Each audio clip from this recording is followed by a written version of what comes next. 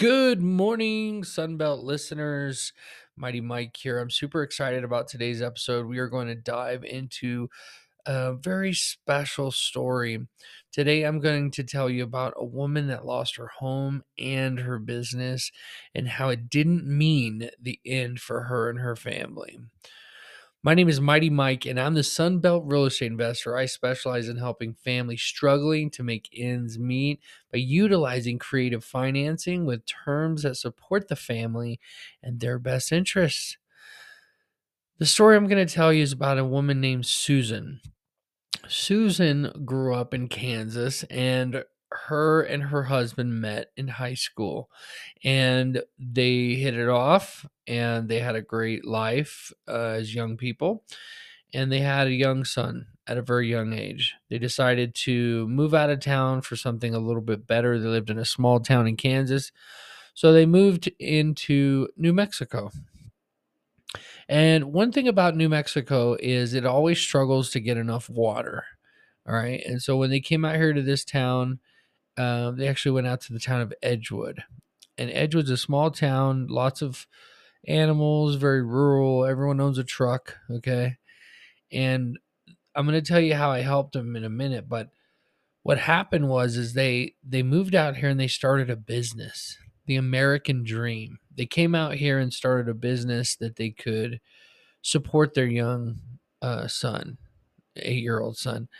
And so they started a water business because people had a hard time getting water. Some of the properties that are in Edgewood don't even have a well or any other place to get water. They just have these big cisterns that collect rainwater. So they started this water company that would deliver bottled water, um, or you could go into their store and pick it up. Okay. And so they purchased a house.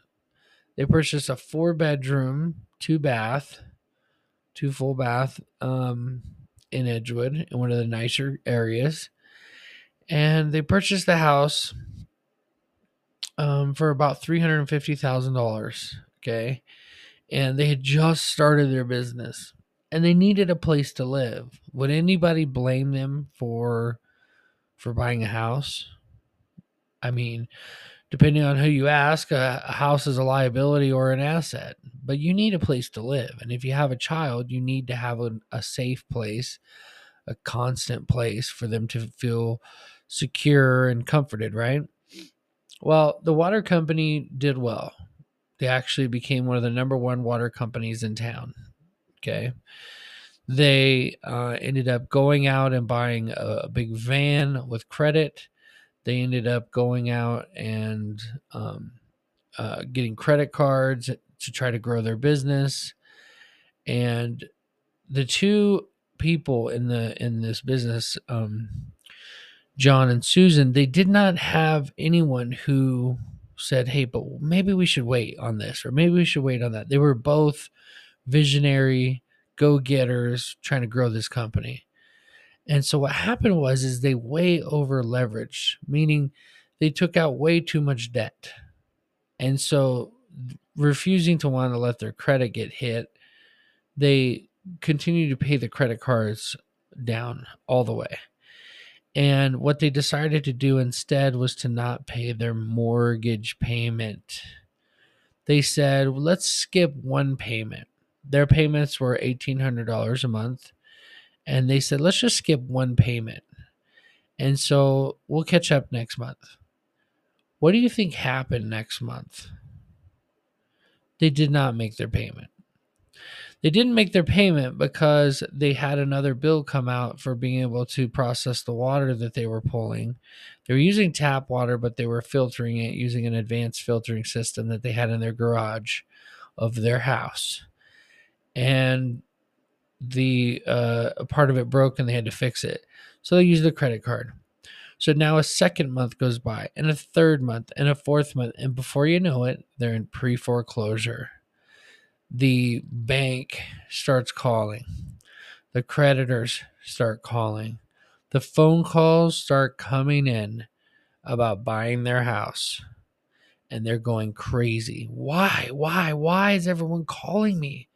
Why is everyone calling me? And some people try to tell them, I think it might be, ma'am, because you're maybe behind on your mortgage payments, and in denial and complete embarrassment. They say, "No, no, no, no, no. We're fine. Yeah, we're doing great." And they refuse any help. They refuse any help at all. And then they keep going, and they get many, many people come by at their path to help them and say, "Hey, well, what if we just, maybe it's a real estate investor, maybe it's not, maybe it's a friend, but because of pride, they don't accept any help." And then the day comes, the day that always comes, the day that is unavoidable comes, that the bank is going to take the house, and there's an auction. And because nobody has really found out by now, no friends or people in their circle or their customers, nobody's really going to find out, right? Until you don't have a house. And they're like, what happened to John and Susan? Right. And so what happened was, they ended up leaving. They ended up packing up everything and abandoned their business it was thriving, but it had a debt because of their credit cards. They packed up everything before the auction, drove back to Kansas, and left a potentially wonderful life behind because they could not stand the embarrassment. And then out of the blue, they get a phone call. They get a phone call from a guy who lives in Florida that says, "Hey, I see your house is vacant and I see that there's nobody there. If you could get the right price, would you consider selling?" And that was me. That was me calling them because I had visited town with my sister, and someone here on this street said, "There's a house over here, and this person is now my neighbor." I actually purchased this house, and it was right before the auction that they were going to take it back, and I was able to negotiate with her using a VA loan. I was able to negotiate with her money. Um, she was behind on her payments, but she had some equity. They put some money down when they bought it. So I was able to basically I was going to pay her $5,000, but it needed a few repairs. Someone ran into the garage door just a little bit, like the AC was about 20 years old. So we closed on it with a VA loan, and I think it was $10,000 back at closing out of her equity. And the reason why I tell this story is because had Susan and John had a come to Jesus meeting earlier, they could have gotten more of their equity, right? Because the bank's interest rates would not have been as high. They would not have been as far behind on their payments. But more importantly, your credit card companies will hit your credit. It's true. But being able to catch up on your mortgage payment is so much more difficult. And there are places out there that will help you. I know I help people all the time. I help people sell. Sometimes I do a loan modification. I help people with loan modifications. I have someone on my team specifically that does that. And so if we have a team of people who are those initial people who call and ask if you want to sell. If you're in trouble and you're having these issues, you're not alone. You're not alone. Like every big city, like I just pulled a list in Arizona and Mesa, Arizona, and the surrounding areas, 2,000 people are currently in pre-foreclosure in Arizona. Phoenix, Mesa, that whole area. 2,000 people are behind on their mortgage. They're in a similar situation that I just explained with John and Susan. By the way, that's not their real names. Of course, that's not their real names. I would never do that to somebody. But I tell their story because it's important to know that, like, you are not alone. that you could make it. And who knows, like right now, I still own the house in Edgewood and I spend time there. I decided to keep it instead of flip it. We fixed it up a little bit and we just kept it. My kids love it. And so now I have this house that I make the mortgage payments on, right? Like it's not a big deal, right? And then the thing is, it's a slippery slope, right? When you over leverage yourself, it's a slippery slope. So understanding how to manage that and how to not end up in a situation like that. I mean, wouldn't it be cool? Like I'm curious, like what would have happened if the water company would have thrived, would have kept going? Like forget about them and their situation with the credit cards for a second. What if that business was still here? Who are all the families that now have to drive into Albuquerque, 30 minutes into Albuquerque and pick up their own water because there's not another water company here, right? Like, like they were providing a valuable service. Everyone in town knew them. Everyone in town that I talked to knew them, knew John and Susan, right? And they're like, even inside the house, they marked, as the kid was growing, because they were here for a little while.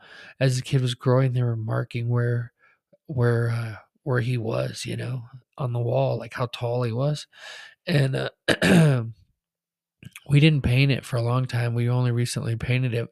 I just have nostalgia. I'm like, it's so sad that like, I mean, that kid would still be living here. I think he'd be like 12 or 13 years old by now, and he'd still be living here and going to the same school and having the same friends. And like the decisions that you make as an adult affect way more than just yourself. They affect your family, they affect the people that use your business, right? I mean, the garage was full of water bottles, like empty water bottles, milk size jug, gallon size jugs of water. They're all empty. The water purification machine, is here. They have a whole thing, like they have a whole thing here going on. They just abandoned everything. Excuse me. So I hope this was helpful. Okay, I'm really I'm making this podcast to teach you that there are creative ways. There's so many ways we could have helped. If they owed the mortgage that they owed, I think it was about what we ended up buying it for. They bought it for $350. They put a good amount down, and then I ended up buying it from them for just over $200,000. Just over 200,000. Right. So I could have, if I would have caught them earlier, I could have used creative financing. I could have done a wrap. I could have took them over their mortgage payments, which were only $1,800 a month. Right. And then I could have paid the bank directly and then made them a separate payment. If they want to go back to Kansas, fine, go back to Kansas. Or maybe they could have found another place to rent here if they would have started looking earlier, but it was the embarrassment. It was the embarrassment of it all. And there's so many people in this situation that I feel so bad for them that I'm hoping this podcast will reach, that they will go, okay.